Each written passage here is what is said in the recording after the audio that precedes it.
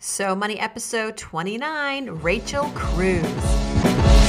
You're listening to So Money with award-winning money guru Farnoosh Torabi. Each day, get a 30-minute dose of financial inspiration from the world's top business minds, authors, influencers, and from Farnoosh herself. Looking for ways to save on gas or double your double coupons? Sorry, you're in the wrong place. Seeking profound ways to live a richer, happier life. Welcome to So Money.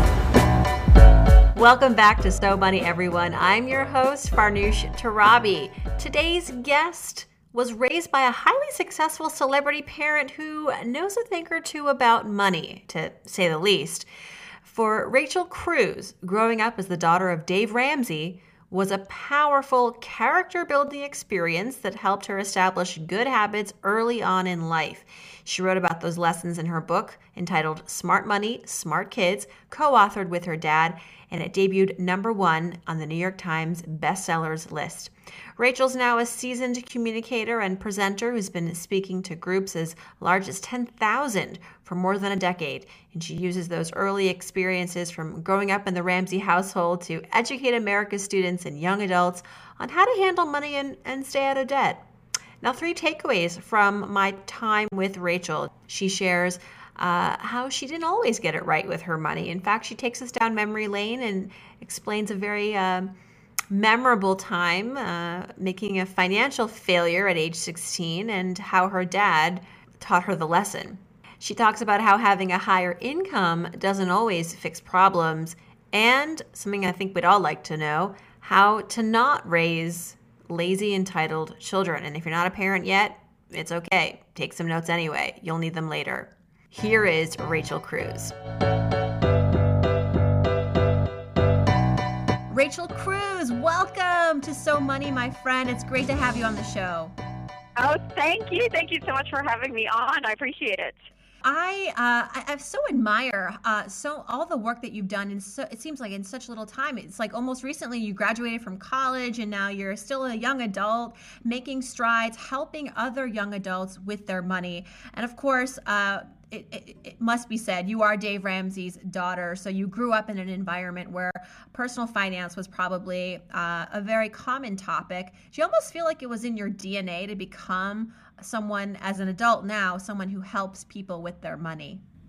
Well, I think, a lot of people have this idea of probably what it was like growing up as Dave Ramsey's kid, and thankfully it's probably not what they assume. I think a lot of people think that we had like mutual fund parties and budget meetings all the time, and thankfully that wasn't the case. But, Mom and Dad, they were very, very intentional with teaching us how money works and how to handle it from a very young age. So I think that maturity when it comes to money, in that sense, was part of my DNA, you could say. But really, the calling of going out and helping other people, I look at that as such a gift and such a fun part of my life. And your new book, not so new anymore, but it's still a very popular book. It's called Smart Money, Smart Kids. You co-wrote this with your father.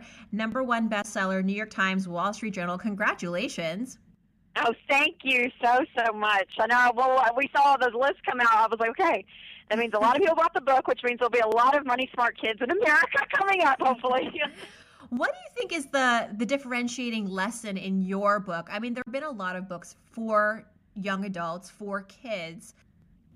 Well, I think it was an interesting perspective that the book had because it was Dad and I that wrote it together. So you hear the perspective of the parent, which was Dad's side, which I think a lot of parents can relate to. And then my version, my perspective was really as a kid, what was it like growing up in a house where money was a priority and it was talked about and it was taught to us from an early age. So I think people found that very interesting. But, our message overall is really to inspire people to do well with their money. I think some people take the approach of more of the math part of money and personal finance, and they use, these huge words that it's very intimidating to grasp. And we're kind of just everyday people just telling our story and what we've done, the good, the bad, and the ugly. And I think a lot of people just resonated with that. Mm-hmm. What is interesting about your history growing up in the Ramsey household is that your parents weren't always financially successful. In fact, you mentioned on your website that you watched your parents go through bankruptcy and then succeed. What was that like? What was it like witnessing that? Yeah, well, I was born actually the year my parents filed for bankruptcy.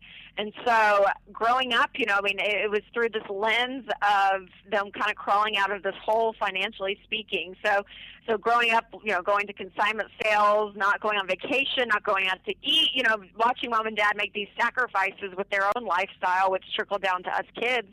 But now looking back, I'm like, gosh, they were amazing that they did that. They didn't give in and just say, well, we're going to just charge things on credit cards and go deeper in debt because we just want all this stuff right now.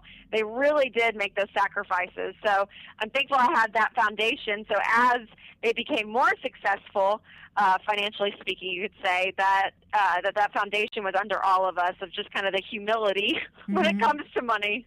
I like that, the humility that comes to money. Well, it kind of transitions us well now to a financial philosophy that you, Rachel, aspire to, that you've inherited perhaps over the years, that you would like to share. What's a money mantra that's important to you? I love the idea that a higher income doesn't always fix your problems. I've heard so many people say, well, if I could just make more money, I could save for retirement. Or if I could just make more money, I'd be happy. Or if I could just make more money, you fill in the blank. And so what I've realized is it's not your income that's always the problem. Sometimes it is, but most of the time it's our spending. And just this idea that we have not prioritized our spending and our money wisely, that we're making choices every day that are affecting things long term, like saving up for kids' college or funding retirement, those kinds of things. And so I just want people to know kind of that this idea that if I just had more money, it would be better. That's not always the case. It's so true. I speak to a lot of young adults in this country as well, and that's a common theme, is that many people feel, honestly, making starting salaries today, salaries have been stagnant. It's true. You're perhaps not making as much as you should or would like to be making, but that doesn't mean that you should stall savings, that you shouldn't be contributing to your retirement account. Because the fact is, the older that you get, guess what? You might be making more money, but you're going to have more responsibilities, right? You might have kids, you might have a mortgage, you might have... Yes. So it's all relative. It's not like all things stand still and you're just making all this more money. Your life grows as well, and so do perhaps your financial obligations. So getting in the habit of saving early on is priceless. Yeah, and I look at money as kind of a magnifying glass. It makes you more of what you already are. So if you, when you're making a small salary starting out, if you're saving, if you're giving, if you're budgeting and you're being wise with your money and you get more money, that's going to be expanded, the wisdom of how you've handled money. But if you're making stupid decisions, if you're not being wise and you get handed more money, then those problems are just going to magnify. So you really want to know that even if you just have a little you're handle it well. Yes, yes. Well, Rachel, I'm curious to go back again to your childhood and have you share with us a money memory, one of your earliest money memories that is still very clear, and you look at that moment and you think, wow, that really transformed or shaped a lot of how I think about money today. Well, some of my earliest memories when it comes to money has to do around the subject of work. Mom and Dad were very convinced that they were not going to raise lazy kids, entitled kids, and so they made us work around the house, and not only just work, but we were taught that money comes from work. Money doesn't just come from Mom and Dad's back pockets. And so if you wanted $1, you had to go do something productive to make $1. And so I look back, I'm like, that was such a great foundational lesson for me, because as I travel around the country and I talk to, young adults and adults, I mean, there's some 35-year-olds who don't have this work connection. And so I think for me it was just so good to understand that that's where money comes from. And when you earn your own money, how differently you handle it versus if you were just handed money. Mm-hmm. And so that's a huge lesson that Mom and Dad taught us. So then when it comes to allowance, what's your take on that? Because sometimes parents give their kids an allowance without attaching it to any kind of unique work. Yeah, I actually hate the word allowance. We were always on commission growing up is what Mom and Dad called it. So, again, this idea that you work, you get paid, you don't work, you don't get paid. And so that was something that they stuck to. Now, it wasn't that they deprived us from everything. I mean, we were kids, they were parents. I mean, obviously, this wasn't a very legalistic thing, but the overall principle reigned true in our house from as early as I can remember, that you're on commission, that if you don't do the work, you don't get paid. And that's great for so many reasons, but another reason is, especially with kids, is again, when they earn their own money, they give it differently. They save it differently. They spend it differently than if you were just handed money. And when they make a mistake, they feel those consequences. And so what a blessing to have those mistakes being made on a very small scale under your roof as a parent versus the very first time they're handling their own money is out on their own at 18 on a college campus, or out buying their first car on a car lot after, college graduation. I mean, that's where you can make some devastating mistakes with money the older you get. So those lessons were learned from a young age, and for that I'm so grateful. How about failure, Rachel? I mean, I assume that we all have our financial fails, our moments where we're less proud, but what would you say is one moment in your life that you would characterize as a financial fail? But then what did you also learn from that experience? Yeah, I think one of my, it kind of goes back to my childhood again. I hate to keep going back there, but I was 15, and Mom and Dad, when you turn 15, you get your own checking account in our house. So we were in charge of this money that was in this account each month, and we had to budget it, and we had to keep up with our accounts. And so I had mine for about 3 months, and I got a letter from the bank, and I had bounced 3 checks, is what this letter had informed me. So if you can imagine being Dave Ramsey's kid and bouncing 3 checks, it was not very good. And Dad actually made me go down to the bank and in person apologize to the bank manager, or the branch manager, for lying to him, because I told him I had money in his bank to spend and I didn't, and I still wrote 3 checks.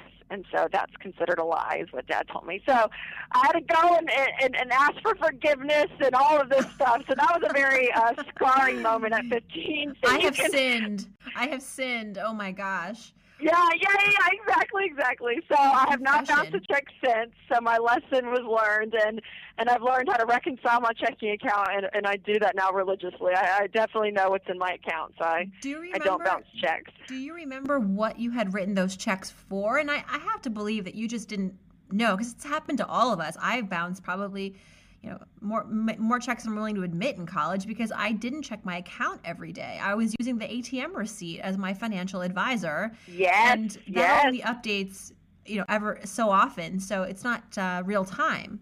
Oh, yeah. And I was 15. So, I mean, I know it was probably a store at the mall. It's probably like going to the food court. I probably bounced, a debit card swiping of 99 cents for a taco. I mean, I'm sure it was so insignificant and such a 15-year-old move, that I look back. But again, kind of going back to my last one, I'm like, I'm glad I went through that whole lesson. Some would say probably extreme, making me go down to the bank and apologizing. But going through all those emotions at 15 and not 25, feeling that weight early in life. And so, it's a funny Dave Ramsey kid story for sure. Oh my gosh. We've all been there. And but 99-cent bounced taco or whatever that you bought at the food court probably became, $35.99. Oh, exactly. Oh yeah. Definitely. Yeah. The most expensive taco I've ever eaten in my life was probably during that day. All right, let's talk about a So Money moment, Rachel, a time in your life where you achieved financial success. And I'm sure there have been many moments for you, but what's one that really stands out and that you've learned a lot from? My first thing that came to my mind was kind of my first big purchase I ever made in my life, and that was for my first car. Mom and Dad were big on us growing up, that they told us that they were going to pay for half of our car. So whatever money we saved, they would match it. And Dad would call that his 401 Dave plan. And so we had to work and save up for that car. And so at 16, I had saved $8,000. So I got a $16,000 car paid for with cash at 16 years old. And I remember that day so well. We went, we went and looked at cars and shopped around. It was such a process because I was holding on to that money so tightly because I'd worked so hard for it. And I found the car I wanted, and we got a great deal. And I remember writing that check and making that purchase, and that was huge for me, absolutely huge. And just that moment of realizing, okay, I can save up and pay for some big things. It's going to take me a little while, but if I have the patience, I really can do that. And so that's really just kind of been a string throughout my life, and even now into adulthood with my husband. Whether it's we just took a great 5-year anniversary trip, and so the thought of putting that on a credit card wasn't even a thought. Like we were never going to go into debt for that vacation. We were going to save up and pay for it. And so, and over time, we did that. And for that, I'm like, that just gave me the confidence buying that first car that I can save up and pay for things if I'm willing to sacrifice and have the patience for it. Mm-hmm. What was the car, Rachel? I don't think you ever mentioned that. It was I think the year 2000 BMW. Whoa. Actually, yes, it was a great car. And we got it at a great deal, $16,000 for that black BMW. Now whenever I see one, I'm like, oh, that was a really nice car. Okay, but I want it back. So let me get this straight. You walk into the car dealership with Dave Ramsey. I suspect the car salesman's going to be sweating. Yeah, he's probably panicking a little bit, right? I know. Yeah, and I remember kind of watching Dad negotiate. It was it wasn't on I think it was a car dealership, because we went in and talked to the guy, and I watched Dad kind of negotiate with them and watch that whole process unfold. So yeah, he definitely gave because that's all we had was $16,000, not a penny more. And so Dad was like, we're going to walk away if this isn't the deal we get. So I was going to say that sounds like a Dave Ramsey move. Like, okay, well we can always go someplace else. Yeah, exactly. Yeah, the negotiating tactic that's not good enough. That's what he said about the price. That's not good enough. Well, that is So Money. How about a So Money ritual, Rachel? A habit, a financial habit that you do daily or weekly that helps keep your money in check? I do a process. It's kind of old school, but is the envelope system. And so the envelope system is my husband and I, once we do our budget every month, the categories that we tend to overspend on. So it's mostly me because I'm the spender of the relationship. He's more of the natural saver.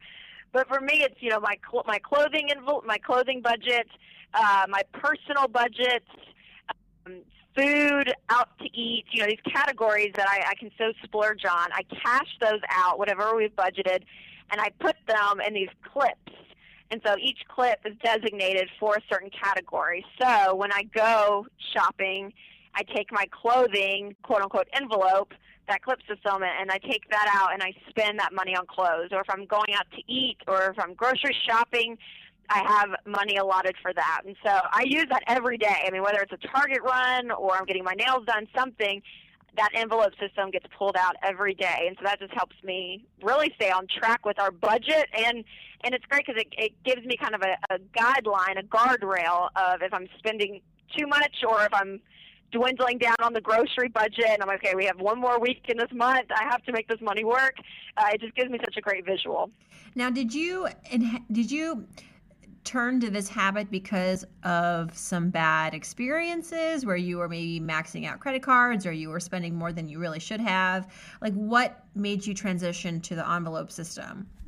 Well, for me, I recognize that I am a natural spender, and I think people are either natural savers or spenders. And so as a natural spender, I've never had a credit card in my life, so I haven't had to worry about overspending on the credit card. I haven't had that. I've just had a checking account. But I'm like anyone else, you go in and, Target's the best example. I love Target, but it's like a black hole. I mean, you go in and you end up buying so much more than what you were even needing. You don't have to tell me that, Rachel. Yeah, right. And you walk out, you're like, oh my gosh, I cannot believe I just spent all that money, on these things. I didn't even need half of them. And so for me, it was just a good accountability point. So I think, after I got married, especially, Winston and I, as we started looking at budgets and looking at my spending habits, I was like, gosh, I really am a natural spender. I can spend money so easily, so quickly. So that was kind of the point where I was like, okay, I need to grow up. I need to be a little bit more responsible and actually stick to this budget. And so it's really, really helped me. You mentioned something interesting, which is that you don't have a credit card. Is that still true? It is still true. Yeah, I have never had a credit card. And is this something that you take pride in, or it's just something it's just never happened for you, or what? What's the thinking behind that? I would say I do take pride in it. I believe that there is no quote-unquote good debt. I believe in living completely debt-free where you don't owe anyone anything. and for multiple reasons, but one being, too, that you end up spending more on a credit card than you would if you're spending your own money. And so I've learned that, and I just, I kind of look at it, I'm like, if you play with snakes, you're going to get bit. People throw out the whole airline miles and the credit card points they get, all of this, and I'm like, I don't even want to mess with that. I would rather just live below my means, spend my own money each month, and I don't have to worry about, writing a check to MasterCard, because once I've spent the money, it's done and it's over with. Do you find that that's impacted your credit score, or you don't even care because, it's a non-issue? I mean, in terms of establishing credit cards can be helpful if they're used responsibly. Has that been a hindrance? It really hasn't. And I actually, my credit score, it can't be calculated because part of your credit score is, right, or all of your credit score mathematically is based on debt. So I have not had a credit score, but no, I mean, I've been able to do everything else that I've needed to do in life without one. Wow, that's inspiring. All right, Rachel, we're almost wrapping here. And before we go, we have our So Money fill in the blanks. Are you ready? Oh, good. I can't wait. Yes. All right. If you won the lottery tomorrow, let's say $100 million, maybe even more, what's the first thing you would do with the money? The first thing I would do with my money, I don't want to be cliche here, but I would say I would give part of that away first and foremost, and then I'd probably go buy my dream home in a dream neighborhood here in Nashville that I pass by and aspire to live in one day. So I think I would do that. I think I'd go buy a dream home. You've already driven by this home. You know exactly what it looks like. Yeah, there's about 2 or 3 that I would be okay with. And maybe if I had $100 million, I'd buy all 3 and just decide which one I'd want. There might be a little bit of money left over. Yeah, that's right. The one thing that I spend my money on that makes my life easier or better or both is...